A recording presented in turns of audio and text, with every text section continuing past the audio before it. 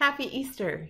It is the second Sunday of Easter, and it is good for us to gather together as the Erie United Methodist Church and worship together. I am Pastor Katie. Will you pray with me? Your Easter people gather to praise you, amazing God. Continue to make your ways known to us. Fill us with your presence. We cannot live apart from you. Your counsel and instruction are with us day and night. We have only to open ourselves to your direction. Inspire in us fullness of joy, we pray, as we respond in faith to your direction. Inspire in us fullness of joy, we pray, as we respond in faith to the risen Christ and embrace the tasks you set before us. Build up our sense of community that we may truly care for one another through all life's trials. Amen. Our gospel lesson for today comes from the Gospel of John. We continue where we left off last Sunday as we continue to tell the Easter story. It's the 20th chapter, verses 19 through 31. When it was evening on that day, the first day of the week, and the doors of the house where the disciples had met were locked for fear of the Jews, Jesus came and stood among them and said, "Peace be with you." After he said this, he showed them his hands and his side. Then the disciples rejoiced when they saw the Lord. Jesus said to them again, "Peace be with you. As the Father has sent me, so I send you." When he had said this, he breathed on them and said to them, "Receive the Holy Spirit. If you forgive the sins of any, they are forgiven them. If you retain the sins of any, they are retained." But Thomas, who was called the twin, one of the 12, was not with them when Jesus came. So the other disciples told him, "We have seen the Lord." But he said to them, "Unless I see the mark of the nails in his hands, and put my finger in the mark of the nails, and my hand in his side, I will not believe." A week later, his disciples were again in the house, and Thomas was with them. Although the doors were shut, Jesus came and stood among them and said, "Peace be with you." Then he said to Thomas, "Put your finger here and see my hands. Reach out your hand and put it in my side. Do not doubt, but believe." Thomas answered him, "My Lord and my God." Jesus said to him, "Have you believed because you have seen me? Blessed are those who have not seen and yet have come to believe." Now Jesus did many other signs in the presence of his disciples, which are not written in this book. But these are written so that you may come to believe that Jesus is the Messiah, the Son of God, and that through believing you may have life in his name. This is the word of God for the people of God. Thanks be to God. Will you pray with me? Gracious and loving God, may the words of my mouth and the meditations of all of our hearts be precious in your hearing this day. Amen. So one of the many emails that I got on Monday morning this week was from a bookstore. The subject line read, "Explore new adventures without leaving the house." Of course, they were simply trying to sell a few more books during what, in church circles at least, has come to be called Corona Tide. But what it got me to thinking about was those disciples that we read about this morning, locked up in a room together for fear of what was outside of them. They too were not leaving their house. They were afraid of the repercussions of Jesus' body no longer being in the tomb. The government officials would likely have something to say about that. The religious leadership who had mistrusted and misunderstood Jesus his whole life were probably going to have something to say about his body not being in the tomb. And so the disciples gathered together and they locked themselves away for fear of what was happening outside of them. Does any of this sound familiar to anyone else? I don't know about you, but when I read scripture, I usually try to find my place in the story, asking, where would I be? Where in the story would I find myself? And I usually try to push myself to be as honest as I can be, which means that there have been some Good Fridays when I have been more Peter in denial than women who follow Jesus all the way to the cross. And that's just life. That's just the way it is. And there's clearly a place for all of us in the story. Peter is still known as a faithful follower of Jesus, just as the women who stayed with Jesus all of the way to the cross are. So today, I'm pretty sure I'm with these disciples in a locked room for fear of what is outside of me. Only for us, today it's germs. I don't think that those disciples would have had any interest in having an adventure that took them beyond the walls of their safe enclosure, even if they thought a book could take them there. They didn't need any more adventure. In fact, they were probably looking for all of the safety that they could find. They had been through Jesus' death. They had been through the discovery of the empty tomb and not knowing where his body was, and then hearing that he had in fact been seen alive by Mary Magdalene. Another adventure just might be a bridge too far for them. They probably aren't interested in what the religious and political leaders might do to them when they discover all of this information. They don't want to know what that response is going to be. I mean, it could be violent. Their lives could be at stake. They don't really want to put that to the test. And yet more adventure comes. Jesus comes to them. Jesus appears to them gathered in that room behind that locked door. He comes to them. He reassures them. He gives them evidence that he is, in fact, who he says he is. And then he commissions them for the next part of their journey. He doesn't let them wallow in their fear. He, in fact, sends them forth to continue to do his work and his will in the world. Peace be with you. As the Father has sent me, so I send you, he tells them. As he had a job to do in the world, so do they. They cannot stay in this place behind these locked doors. They must go out to do the work of God on behalf of Jesus Christ. And this is one of those times where our Gospels tell differing stories. For John, in the story we heard today, this is his Pentecost, right here on the evening of Easter Day. When he had said this, he breathed on them and said to them, "Receive the Holy Spirit. If you forgive the sins of any, they are forgiven them. If you retain the sins of any, they are retained." But for Luke, Pentecost doesn't come until 50 days later in the book of Acts. But for John, it happens the very same day as Easter. So the disciples are empowered by Jesus with the Holy Spirit to continue his ministry because he knows that he will be physically absent from them. He commissions them to maintain and even extend the work that he has been doing. So there wasn't to be a lag after his resurrection and ascension. But then we reach the trouble in our text, right? Thomas wasn't there. Is someone missing from your shelter in place? Who should be among you but isn't? Who is going to come to your next family gathering and your immediate family is going to have an inside joke from this time together, and since these other people weren't there, they won't get this joke. They won't laugh. Or maybe it's even a shorter time than that. The designated errand runner in your household has gone to the store, and by the time they got home, the rest of the family had devised a plan for how the afternoon should go, and they started building an elaborate obstacle course in the backyard using all sorts of materials from the garage and the shop. This person was only gone a short time, and the garage is almost empty, and the backyard is almost full by the time they get home, and they feel like they've missed out on something monumental just in the time they were at the store.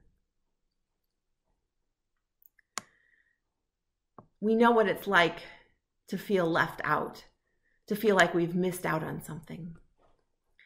Martin Copenhaver helps us to remember that doubt is not a stranger in John's telling of the resurrection. He writes, "It is common to focus on Thomas and his doubts. He is even given the non-scriptural moniker Doubting Thomas, as if he is the designated doubter. So it can be helpful to be reminded that Mary Magdalene saw the empty tomb, but she did not believe until the risen Christ appeared and spoke to her directly, personally. Then, when she told the disciples about her encounter, they dismissed her words because they had not seen for themselves and locked themselves in a room to hide. When on Easter evening Jesus did appear in the dark corner to which they had retreated, he showed them his hands and his side, and it was only then that the disciples rejoiced. So Thomas was not the only one to have doubts when merely hearing about the resurrection appearances.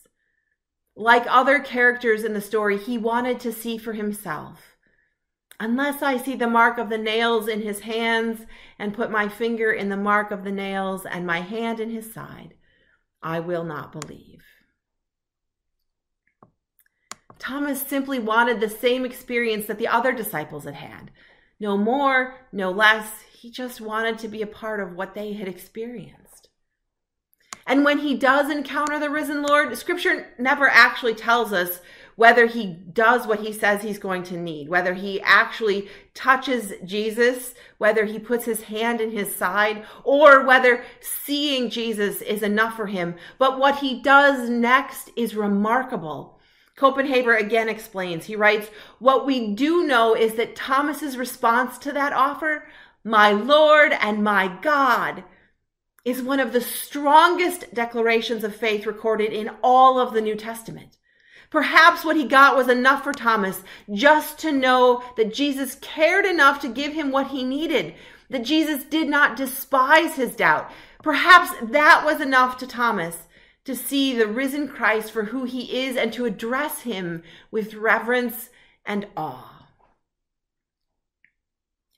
Thomas moves from a place of doubt, just like many of the other characters we've read about in the last couple of weeks, Mary Magdalene and those other disciples. He moves from that place of doubt to a place of deep belief, just as they had, a place of true trust in Jesus. And he expresses it, he verbalizes it, 'My Lord and my God.' He moves from that locked room he was inside of himself, to a place where he could rejoice in who Jesus is and how much Jesus loved him. As we experience our own version of feeling locked away in a room, as we experience doubt about what is happening in our world around us, as we experience all these things that these first disciples knew, we can also trust that the Jesus who crossed through locked doors isn't afraid to enter our spaces either. The risen Christ comes to us in our times and in our places of need. We can trust that the risen Christ is in nursing homes and hospitals where visitors are being kept away for both the visitors and the patient's safety. We can trust that the risen Christ is in our homes with us when we are lonely, when we are fed up, when we are frustrated, when we are actually running low on toilet paper because the rest of the world has hoarded it beyond belief, when we have discovered that our regular pants don't fit anymore, when we're scared to come home from the regular job we keep working because we don't know who we saw who might have had the virus and we don't want our family to get sick, when we leave the house each day to go to that job with courage so that the basics of our daily lives can still happen. Whatever it is that we are facing in this, the risen Christ crosses our thresholds and stands with us, offering us his very body so that we too might move from doubt to faith, so that we too might say, 'My Lord and my God.' Amen.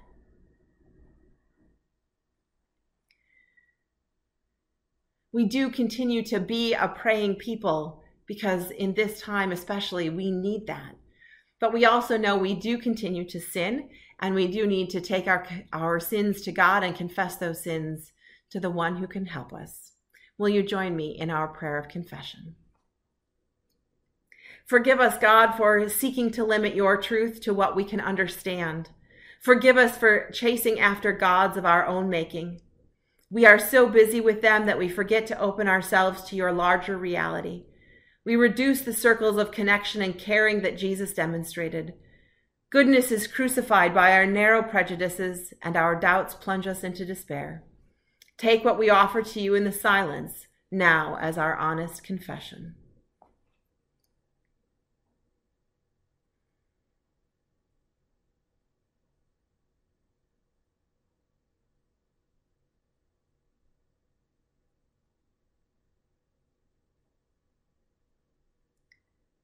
And we finish our prayer together. Be to us a refuge, granting us courage to face the questions that haunt us until they lead to deeper understanding. Amen. God never abandons us, no matter how far we stray. We have a goodly heritage which is ours to claim. God shows the path of life and offers us fullness of joy. Let our hearts be glad and our tongues rejoice. The living Christ is in our midst. We are granted new birth into a living hope. In the name of Jesus Christ, you are forgiven. In the name of Jesus Christ, you are forgiven. Glory to God. Amen. And we continue in prayer. Mighty God, who crosses thresholds and will not stand for locked doors, we are grateful that you stand with us now and always. You have promised to never leave us nor forsake us, and that promise is something we rely on in every moment of our lives today. Thank you for creating us for relationship, teaching us to love one another, and honoring who we are as individuals created by you in the midst of a situation we can't control. We celebrate that you still are God, no matter our earthly circumstances. We know that there are many who still need your care and attention. Many are ill for reasons beyond the coronavirus that is going around, so we pray for all who are ill, that they would receive your healing. We pray for all who grieve all that they have lost, be it people who have died or jobs they have lost or anything else during this time. We pray that they might feel your comfort. Lord, watch over those who are working during this season. We pray your protection around them. Watch over all of us, that we might use this time to reveal our better selves rather than our baser fears. We continue to pray for Pastor Tiffany and her family during this season of transition. We ask that you prepare all their hearts to say goodbye to those they have formed relationships with during these years of ministry, and to be ready to say hello and start new here in Erie and Prophetstown. Lord, we pray for the hearts and minds of the congregation as well to prepare to welcome Pastor Tiffany with open arms. All these things we pray in the name of our risen Lord and Savior, Jesus Christ, who taught all of us to pray together. Our Father, who art in heaven, hallowed be thy name. Thy kingdom come, thy will be done, on earth as it is in heaven. Give us this day our daily bread, and forgive us our trespasses, as we forgive those who trespass against us. And lead us not into temptation, but deliver us from evil. For thine is the kingdom, and the power, and the glory forever. Amen. At this time, I do want to remind you to send your offerings to the church at P.O. Box 616, or to use the bill pay function through your online banking system.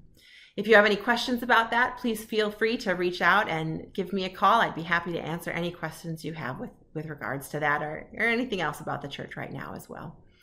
And with that, I pray that we would go forth as beloved children of God who trust that Jesus crosses all the thresholds to be with us during this time, to stand with us and bring us comfort and help us to know that he is with us during this time, bringing us what we need in these moments as well. Go in the name of the Father, the Son, and the Holy Spirit. Go in peace.